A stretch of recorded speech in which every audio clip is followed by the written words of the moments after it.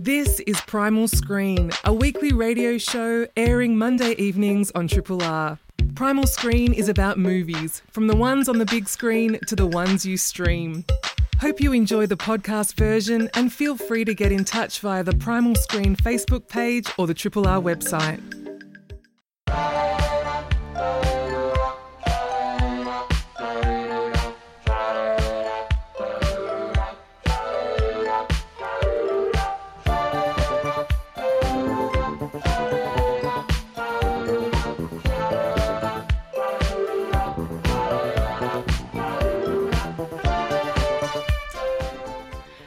Hello and welcome to Primal Screen, a Triple R film criticism show and podcast.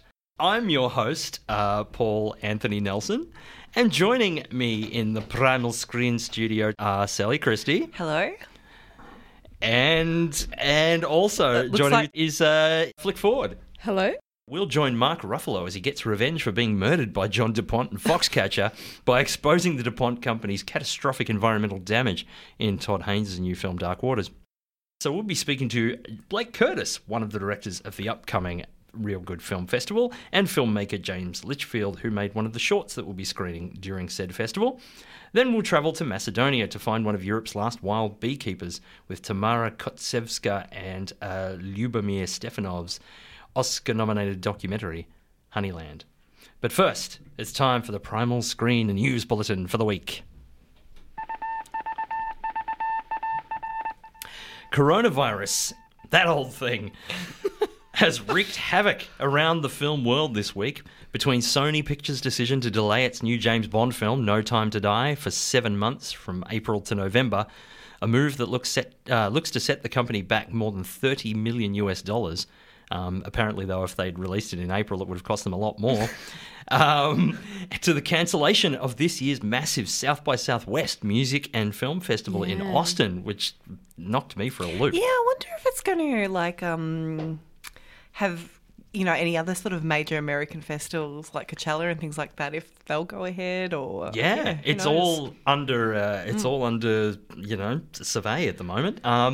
It's because there's been 17 cases or something of coronavirus in Texas, and there was a lot of tech giants pulling out, and then it just sort of went from there. Yep. As well as the more predictable cancellation, of course, of this year's Beijing International Film Festival, with more festivals and release dates sure to fall in future, given some 70,000 of China's cinemas have been closed since January. In local film news, major and independent film distributors and exhibitors are urging the federal government to adopt a new PG-13 classification, which they say would benefit family-friendly Australian and international films that get M ratings. Australian titles such as Top End Wedding, Ali's Wedding, so many weddings, Three Summers, probably with weddings, Jasper Jones and Emo the Musical, all rated M but appropriate for and targeted to teenage audiences, were cited as the kind of films that would benefit from a PG-13 rating, as well as blockbusters such as Spider-Man Far From Home and Maleficent Mistress of Evil, both PG-13 in the US but M here. That's really, I didn't know that they were thinking about putting that new rating out. I remember when we got the MA rating. Yes. Yeah, to bridge in between M-rated films and R-rated films. Because you get so many films rated R, it's like weak sauce R's, and it's like, come on. It doesn't need to be rated R, but yeah, I definitely remember that rating coming in. Okay. This is my issue, though. The M rating kind of is a PG-13. I feel that too. I agree. Yeah. Like, just change the name of the M. Just don't have M anymore and just go G, PG, PG-13, MA. Yeah, I feel that as well. Because the M is just a recommendation, isn't it? Exactly. So it's just no restriction. Yeah, so it's like anyone of any age can go into a cinema and see an M-rated film. They don't have to be accompanied by an adult. It's just a guide. Yeah. That reminds me of how I got in to watch Dante's Peak when it came out. Was that your one? That was my one. Dante's Peak. I think I'm pretty sure it was him. I just remember there being... Should Dante's Peak have been an M? It's pretty light. Total PG-13. But yeah, just change M to PG-13. That's my 2 cents. I'm Kent Brockman. Echoing calls by the Film Producers of Australia and the Australian Children's Television Foundation, the Film Industry Associations, known as the FIA, also advocates a uniform classification system across all delivery platforms with self-classification by the industry overseen by a government regulator, which is interesting. And here in Melbourne this week, the Melbourne Queer Film Festival, the biggest and oldest festival of its kind in Australia, celebrates its 30th anniversary, but doesn't look a day over 21, when it opens this Thursday, March 12th, screening 110 sessions between the Capitol, Cinema Nova and Village Jam Factory, premiering new queer-themed features from Australia and around the world, starting with this Thursday's opening night film, David Charles Rodriguez's documentary Gay Chorus Deep South. March 19th sees the centrepiece screening of Levan Aiken's romantic drama set in the Georgian ballet world, And Then We Danced. And the festival runs until March 23rd, when the festival closes with Brad Michael Elmore's queer answer to The Lost Boys, the transgender-led vampire movie Bit. Tickets are now available for Melbourne Queer Film Festival sessions at mqff.com.au. But now, let's see what's on at the movies. Your grandma tells me her grandson's some fancy environment lawyer down in Cincinnati. I am a corporate defense attorney. So? I defend chemical companies. Well, now you can defend me. Are we, though?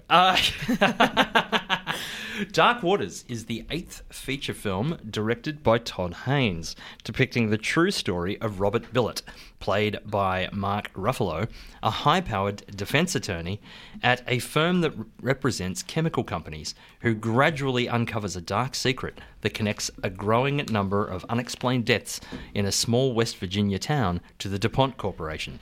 As he starts to ask questions, represent the plaintiffs, and even turn his own firm around on one of their biggest clients, he risks everything, his future, his family, and his own life, to expose the truth. Flick, brace yourself. This might be one of the worst I've ever written.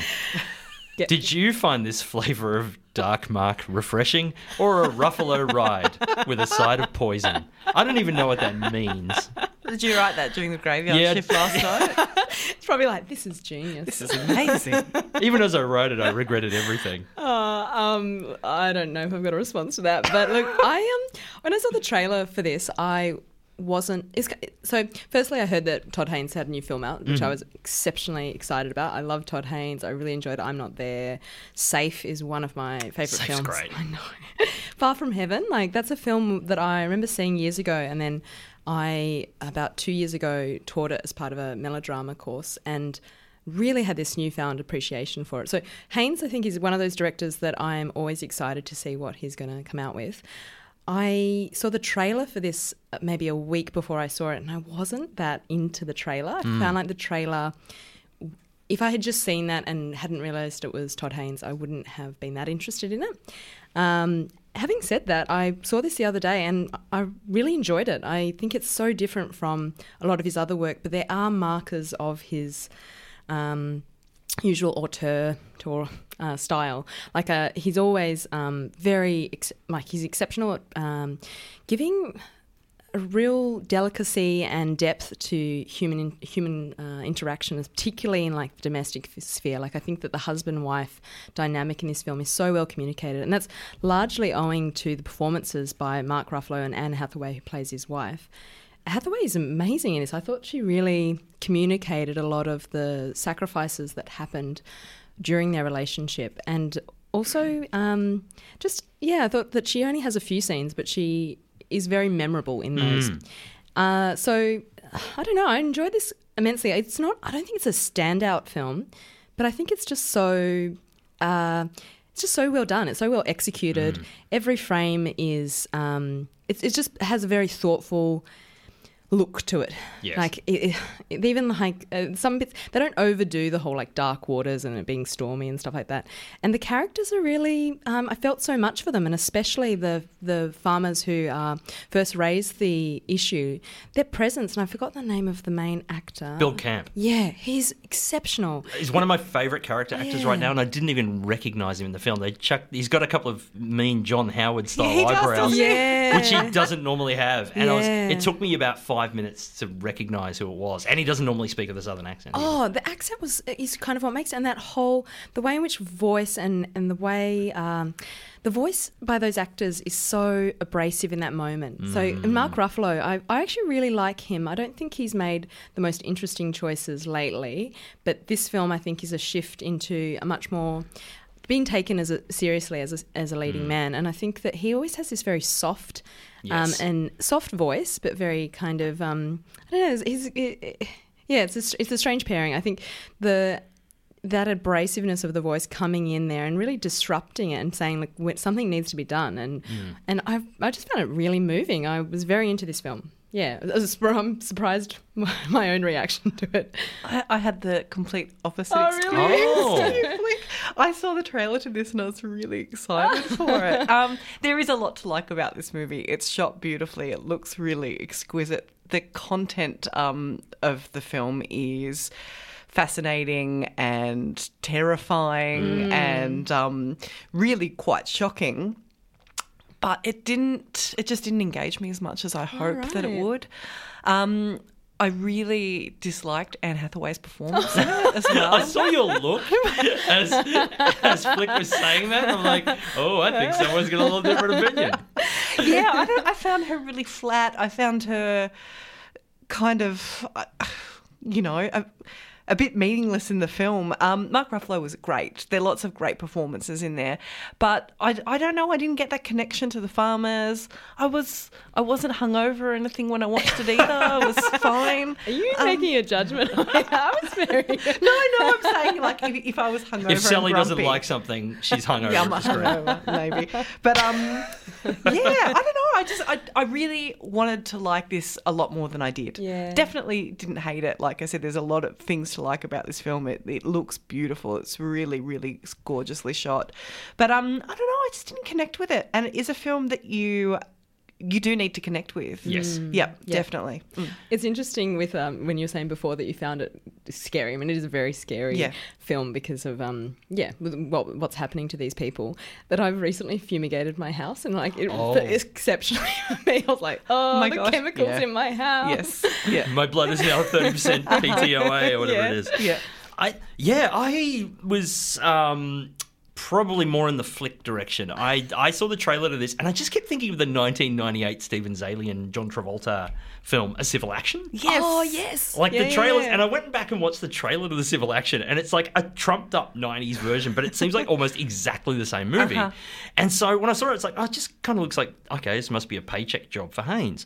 But then you start watching the minute the credits start coming up, Mark Ruffalo produced the movie. Yeah. It's clearly, that dude hates DuPont, I'm telling you now. He took the script to Todd Haynes as well, didn't he? So he was the one that... He's the engine. Yep, that got it going. Yeah. And it's based on a few magazine articles, principally a New Yorker article from 2016 called The Lawyer Who Was DuPont's Worst Nightmare. And, of course, Ruffalo has made a bit of a name for himself outside of the screen over the last few years as a bit of an environmental activist. And so he sort of really pushed this into being. And seeing the movie, and again, Todd Haynes shoots it on film, as most of his, as all of his films are, I think. Yeah. And it's just really, it really got under my skin. And but watching it at the time, I was like, this is a very, like you said, Flick, everything was very well done. Everything was, the actors are terrific. It's really, and I just came out, that's a really super solid version of this kind of thing. But after leaving the theatre, it stayed in my head. It's a lot bleaker than I expected it to be. It really is, isn't it? Yeah. I liked its little homage to Jaws at the opening sequence. Yes. I was like, ooh. It's like second unexpected horror film homage in a film this year after Uncut Gems' Exorcist reference. That's what I was thinking. I was like, really? We're having a Jaws homage right at the opening shot. Yeah.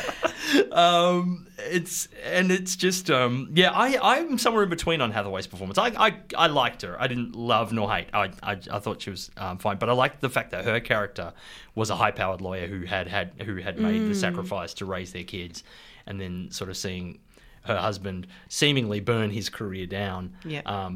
Obviously for an incredibly good cause. I think there's an even more fascinating story around sort of Tim Robbins' character. It was nice to see him on the screen. Wasn't it? I was really excited to see him, yeah. It's been a while, I feel like. it's been ages. But that sort of character is like, he's built this firm upon defending chemical companies and defending these kind of clients.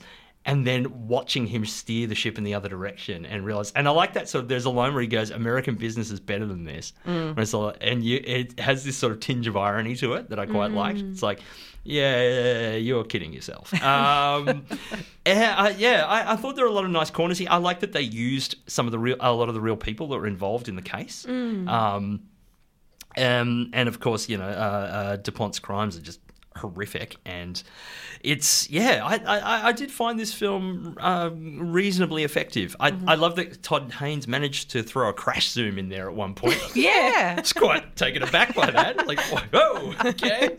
He is a nerd. I do love him so. But yeah, I thought this is a bit of a grower. I really dug this film. And it's kind of. Oh, sorry to interrupt. I was going to say it's kind of interesting that the character himself that Mark Ruffalo plays, Robert Billett. He's really quite an ordinary man in a lot of respects, and I kind of like the fact that even Ruffalo's performance doesn't really overstretch it. He just it's quite restrained. There's no grandstanding. Yes. I like that too. I liked he was definitely the highlight of the film for me. I forget what I was going to say before that, Flick. Sorry, derailed you. It's totally fine. He's and the fact that it's the story doesn't end the way you think it's going to end, which is also super interesting. I mean, obviously, I've not read any of the articles or the biography or anything around this, but I think this is I think this is definitely, I would say, highly recommended from me. Yeah, me too.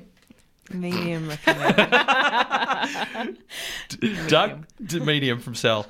Dark Waters, or Murky Waters from Cell, is now screening at all good cinemas. You're listening to Primal Screen. Triple R on FM, digital, online and via the app. You are listening to Primal Screen on Triple R with Sally Christie, Flick Ford, and myself, Paul Anthony Nelson. We have an interview. So this Saturday, the 14th of March, sees the 7th edition of a unique Melbourne short film festival.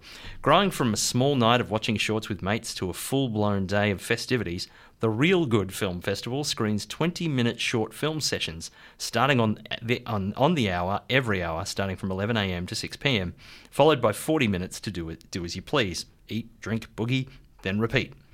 A proud supporter of Australian filmmakers, this year the Real Good Film Festival will showcase 30 short films from some of Australia's most talented and upcoming filmmakers, and will be screening at the Lido Cinemas in Hawthorn this Saturday, the 14th of March.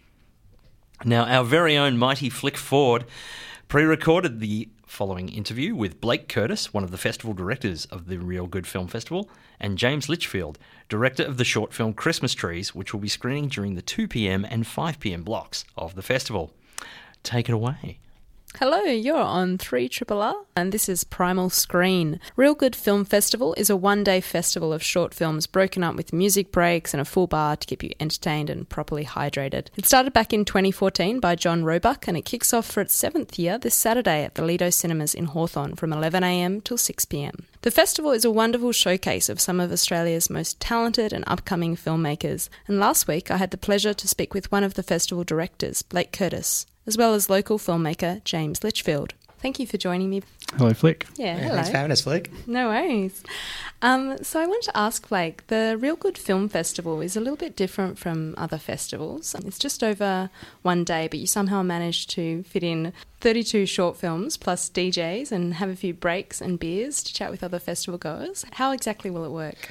So the idea of Real Good is that every hour on the hour, starting from 11 a.m, we have 20-minute sessions of short films, usually 2 or 3 short films playing back to back. And then after that 20-minute period, we then have a 40-minute break where people can kind of go out, stretch their legs, grab a bite to eat, have a bit of there's DJs playing so they can have a boogie or have a drink. And discuss what they've just watched, and then, when the next hour begins, the idea is to go back into the cinema and do it all again. Nice. So where did this idea come about? John, who's our founder, John Roebuck, who's our founder and one of our festival directors, he came up with the concept. He has a website called Real Good, which is where Real Good Film Festival comes from. And he's a film critic, and the idea was that he loves film so much and he was really keen to support Australian filmmakers, and he felt that it felt a bit weird, other film festivals where they condense so many short films in a compact 2 or 3 hour session. We liked the social element of it, and we like to, give filmmakers the chance to kind of hang out with people who might have just seen their work and have a chat over a beer and talk about, what is some incredible work. Yeah, absolutely. I think the idea of having a hub is so important in a festival. James, you've got Christmas Tree as your short film playing in the festival. Can you tell us firstly a bit about what your short film's about? So it's a film about a guy who works on a Christmas tree farm, and he doesn't really care about Christmas all that much. And one day his boss makes him take a free Christmas tree as a matter of company policy. And then he has to figure out what he wants to do with it. Fantastic concept. Can see why it was picked. Oh, good. So what was it about the Real Good Film Festival that attracted you to submitting your film? I had a friend who submitted his film and was accepted, and he just told me it was I think he said it was a really fun day and just a great event to meet people and to talk about your films. And I guess one of the things I really like about it is that it seems a lot more like a festival in the true sense of the word, in that it's very communal. I find often when you go to some film festivals, I'll go watch the film in a dark room, leave, and then maybe I'll text my friends about it afterwards, and that's the kind of extent of my interaction and discussion of the film. And this is really not like that. Yeah, absolutely. I've definitely had that experience where I feel like a lot of my interactions with other festival goers is often just through social media, either through Twitter or just reading up what friends have seen, but not always straight after the film. And I think that's a really valuable inclusion to have in the program. I wanted to ask you, Blake, are you also in filmmaking? Or? Yeah, I'm a filmmaker as well. And I went to VCA way back in 2013.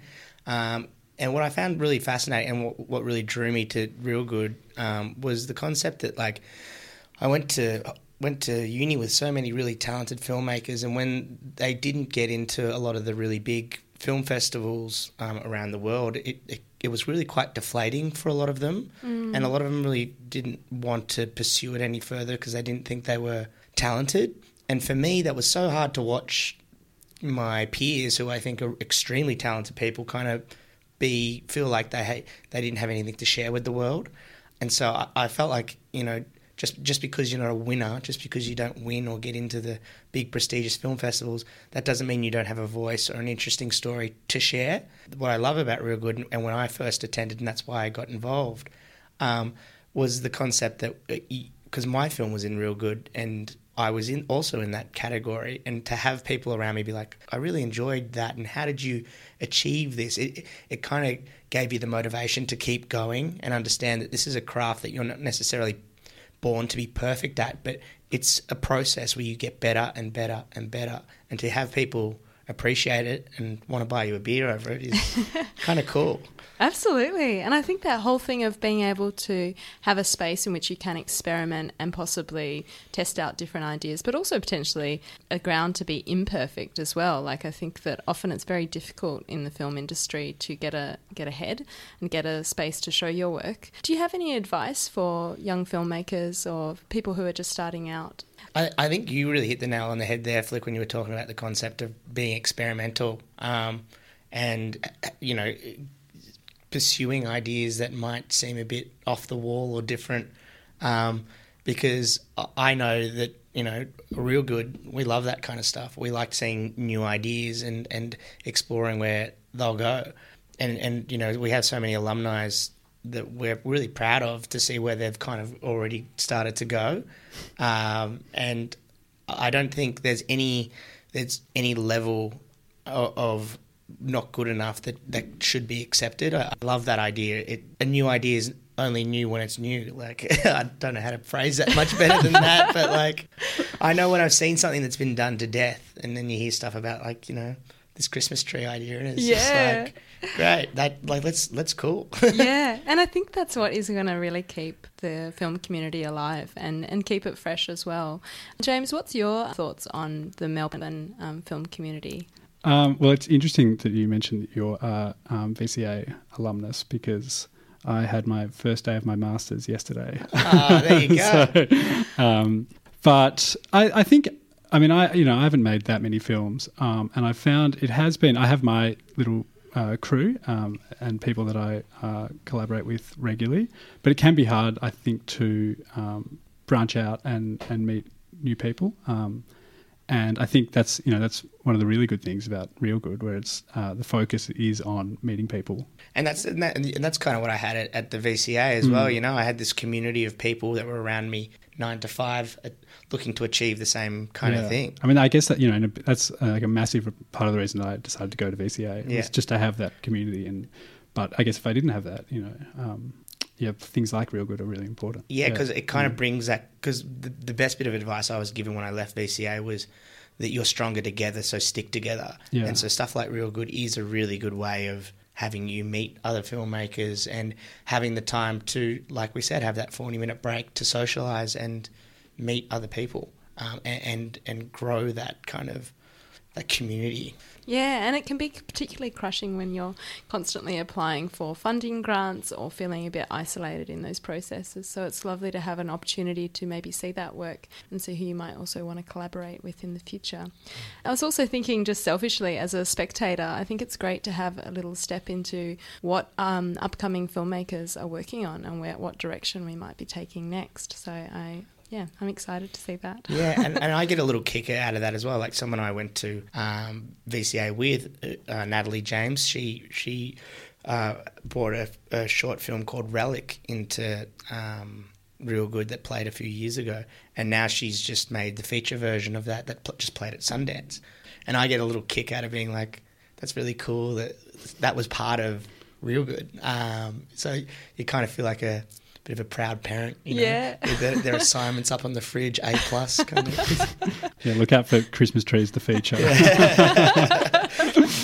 I reckon you got it. The next kind of Christmas film that's coming. Yeah. Actually, we did a Christmas special on Triple R last year, so we can include. Right. We should branch out short films. And I was going to say, just as a side note, short films are sometimes sidelined in big festivals, as you were saying before, Blake. And I think that they often are made by people who have a smaller budget, smaller teams, and people who are just starting out. So it's lovely to have that as putting it as a focal point for this festival. Yeah, absolutely. And there's a bit of an untapped resource, I feel, in that as well, in that the general public aren't probably exposed very often to short films in kind of a mainstream kind of setting. So it's nice to have something like Real Good, where it's people who probably usually wouldn't see short films are exposed to it and kind of like, this is cool, and this is not, this is different to what I was expecting when I heard about this kind of stuff. Yeah, and also the punters can kind of take a bit of a chance as well, not just the filmmakers, because if you hate it, hey, it's only going to go for 25 minutes. Well, that's it. Then you can whinge about it over a beer later. Yeah, that's a very good point. It all works out. Yeah, not as big a commitment.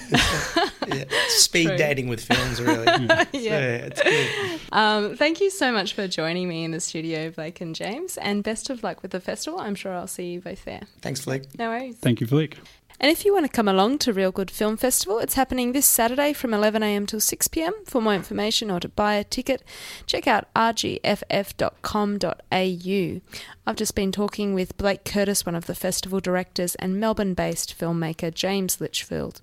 You're on 3RRR. My name is Flick Ford, and this is Primal Screen.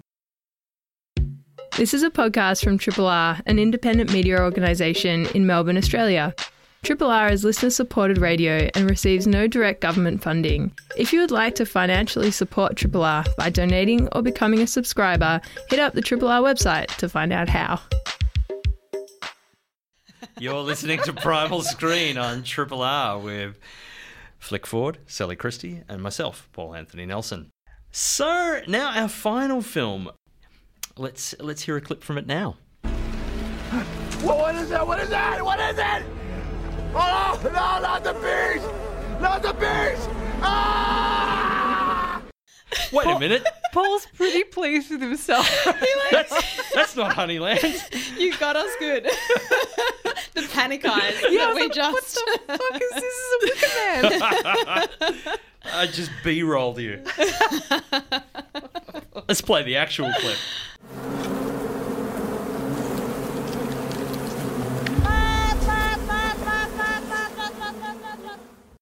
Honeyland is not featuring Nicolas Cage being attacked. It'd be a very, very different movie if it did. Look, I'm going to have my fun where I can. Honeyland is the debut documentary feature from Tamara Kotevska and Ljubomir Stefanov, portraying the life of Hadice Muratova, a wild beekeeper in the remote mountainous village in North Macedonia, following her lifestyle and the changes therein after the arrival of a nomadic family in the neighbouring house drastically changes her local ecosystem.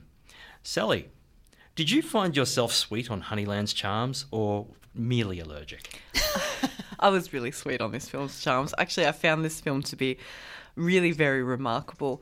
The way the narrative in this is so tight that it got to a point where I stopped and looked it up because I was like, this isn't a documentary. This is a feature. Like, oh, wow. Yeah.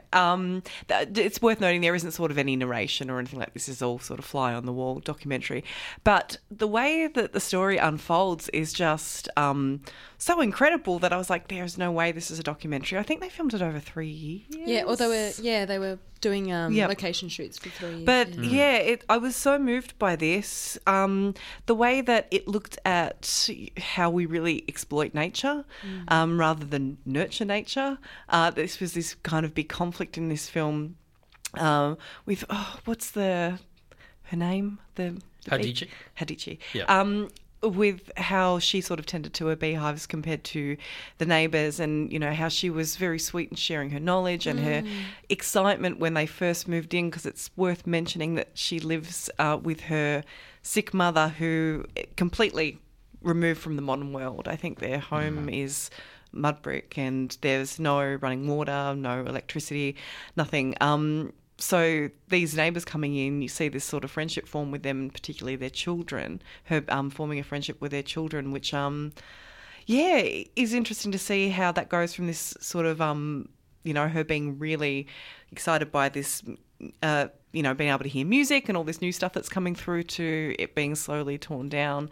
It is such a beautiful looking film and such a, really a sad story, like I said before, about how we do sort of exploit nature and the effects that has on many people, I guess. I found it exceptionally beautiful as well. There was moments where of stillness that are so beautifully capture what her life and existence is sort of like there.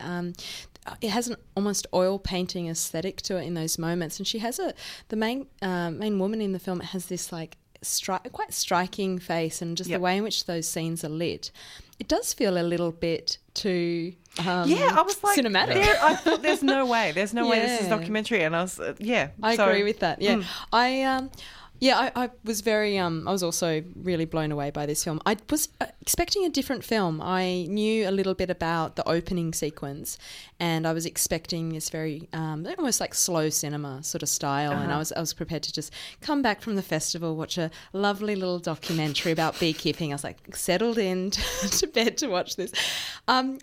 It's quite a lot more chaotic, and there's moments of really. Brutal events. I don't want to sort of give away anything. I was tense a lot of this film. Like I thought the same thing as you, Flick. I was like, okay, this is a beekeeping documentary. This is going to be great. But there was a lot of this film where I was very, very tense and very anxious. And also because they are, there is a bit of a neighbourly feud that carries out through most of the narrative. And you're right about it being a question of how we decide to treat the earth, and in particular the different beekeeping practices, and whether one is there for sustainable sustainability and the future of keeping this up, or whether there is an element of greed or desperation. I think that this family, and I don't want to create a villain of this family, but there's a lot of humanity and also just difficult circumstances. I think you get a real insight into the poverty of that family and the chaos is there, and it's amazing that the filmmakers were able to capture this extremely real moments, particularly with the children. And I was very moved by this film. There is a lot of chaos, and it's interesting because it's a foreign language film, so I just the amount of yelling.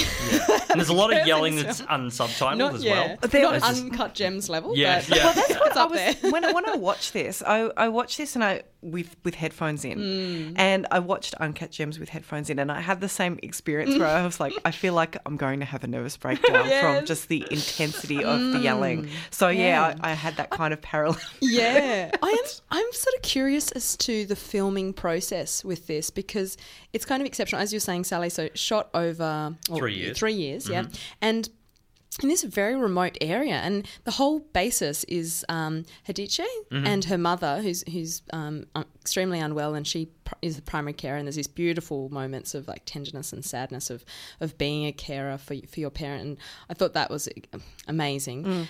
But I wonder about the presence of the film crew in that area. I wonder whether that they just became, like, as we said, fly on the wall sort of style, because it does feel like that. But I'm also curious as to how that then changes the narrative that they put into it, because it seems exceptional. And being like, we're both being total cynics here, but sort of like, is this really? There were two directors of photography, an editor, and an audio engineer. That's the entire production team. Okay, so quite a small team. So maybe not the same level of disruption. Exactly. Not a massive crew. Yeah, and there's so much intimacy, and I thought, especially. There's so much hardship in this film, and they capture it in a very, just a sort of objective way. And it's obviously a very upsetting film, but in some moments, there are moments of humour. Absolutely, there's a lot of chaos. The second film this week, both films this week, are surprisingly bleak. The two films I did not expect to be bleak. These films worked really well together this week. Yeah. You know, they really, I think, complement each other. But especially with moments with her and her mother, so incredible. And like you were saying, Flick, about the hardship of being a carer, because we see her in moments where it's sheer frustration, and that's sort of how we're introduced to their relationship, which I thought was an interesting way to introduce the mother-daughter relationship in this film, and then it kind of moves to sweetness after that. And also, I thought just a small note before about when her mother is hard of hearing, so often she's yelling at her mum. And it's nice that you have these moments of her later on chatting to all the different people at the marketplace, and you get a sense of like her personality. And I was really amazed by just how she seems so social for someone living in this she's remote really village. Vibrant. She just, and as soon as the children come along, and even the way she's talking to the animals, I was just like, I got a sense of her as a person. Yeah, the bit that threw me off was when she buys chestnut hair dye. I did not expect that. I was like, oh wow, that's a shade I did not expect from this person. It's we were talking off air about this, Flick, but there's a point when the family next door kind of set up a makeshift satellite dish, and they start getting a radio in, and they all these very Western songs are kind of playing, like You Are So Beautiful and things like that. And it's, to me, it almost seemed like there's kind of this. It seemed like the monoculture outside of this world. It's just sort of, and this place is sort of nestled away from that. But every once in a while, you sort of listen out there, and it's like, oh yeah, that's happening out there. The world of American pop songs and hair dye, and and all that sort of thing. That was really interesting. Yeah, it took me a while to get into this, to be honest. I wasn't massively interested for the first half. It's not until the sort of the second half starts kind of playing out that I became quite gripped by it. I was a little bit worried about, I thought, is this going to be, with the nomadic family next door, I got a bit worried, is this going to be I mean, I don't know what their background, like they're Turkish, but I didn't know whether they were considered Romanis or travellers or whatever, and I didn't know it was going to be anti that. Thankfully it isn't. In fact, as you said before, Flick, Hadice strikes up a rather lovely relationship with one of the kids, and kind of starts mentoring him, and he's quite and he's quite attentive, and unlike his dad, who's a bit of a bull at a gate. Yeah, that's it. How he is constantly, telling, because her knowledge comes down from, I guess, generations and generations, and she's kind and shares this knowledge with that family, and that relationship that she has with that particular son, where he's going and relaying that to his father, but it's like that refusal to take that on. Yeah. And how remarkable seeing these little acts of defiance from the son, where he's so young as well. Yeah. Just really... The kids had really interesting personalities, and, the whole, this sort of, also this kind of old world background, I guess, 6 brothers and 1 sister. It's a pretty rough and tumble kind of household. Yeah. It's just a bit tough to watch at times. Like a child gets stung by a bee immediately, and I was like, I can't constantly. do this. That's why I played, to be honest, that's what gave me the idea about the Nick Cage clip leading into this, because people constantly being stung by bees. It's like, whereas she kind of reaches in and it's all fine and she's at harmony with nature. And of course, it's around this concept that the really, it does, I mean, it's not a spoiler to say that the Hadice's method is once you draw the honey from the hive, you take half to sell and leave half for the bees. And that's her sort of key tenet. And that keeps all the bees happy, and they don't attack each other, and of course, when this other guy starts doing it, doesn't necessarily do that. And that's when the problems begin to start. The making of this is fascinating. And the way I'm always so intrigued by the way documentary filmmakers become invisible.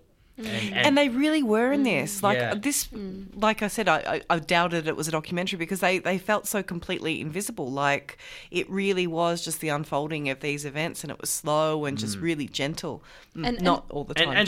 And also too, I think editing. Yeah, is the spectre we're not looking at. We haven't mentioned. I think it's brilliantly edited. And so many observational documentaries will still have moments where the characters are looking at the camera, and this doesn't happen at all. No, from memory. No, it doesn't. No, it doesn't. It's quite stunning. So Honeyland is now screening at selected independent cinemas. You're listening to Primal Screen. Triple R. Yeah, you have been listening to Primal Screen on Triple R with Sally Christie, Flick Ford, and myself, Paul Anthony Nelson. We discussed Dark Waters, now screening at all good cinemas. Flick spoke to Blake Curtis and James Litchfield from the Real Good Film Festival, and we discussed Honeyland, now screening at selected independent cinemas. Also, Primal Screen can also be found on Facebook, so, look us up. Drop us a line, give us a like or something, or a weird emoji. Next week, we'll look at the long-awaited arrival of Peter Strickland's tongue-in-cheek horror film about a killer dress in fabric. We'll go on the lam with Melina Matsoukas and Lena Waith's Queen and Slim. And we'll check out our very first retro pick for 2020. I've missed those. Yes. It's a surprise. Yeah, we don't know what it is yet. No, we don't. A huge thank you to Morty Osborne for editing the Primal Screen podcast, Killer Carl Chapman for panelling the show, and Elisa Kovacevic for producing our show. Thanks for listening to Primal Screen, a weekly radio show airing Monday evenings on Triple R. Hope you've enjoyed the podcast version, and feel free to get in touch via the Primal Screen Facebook page or the Triple R website.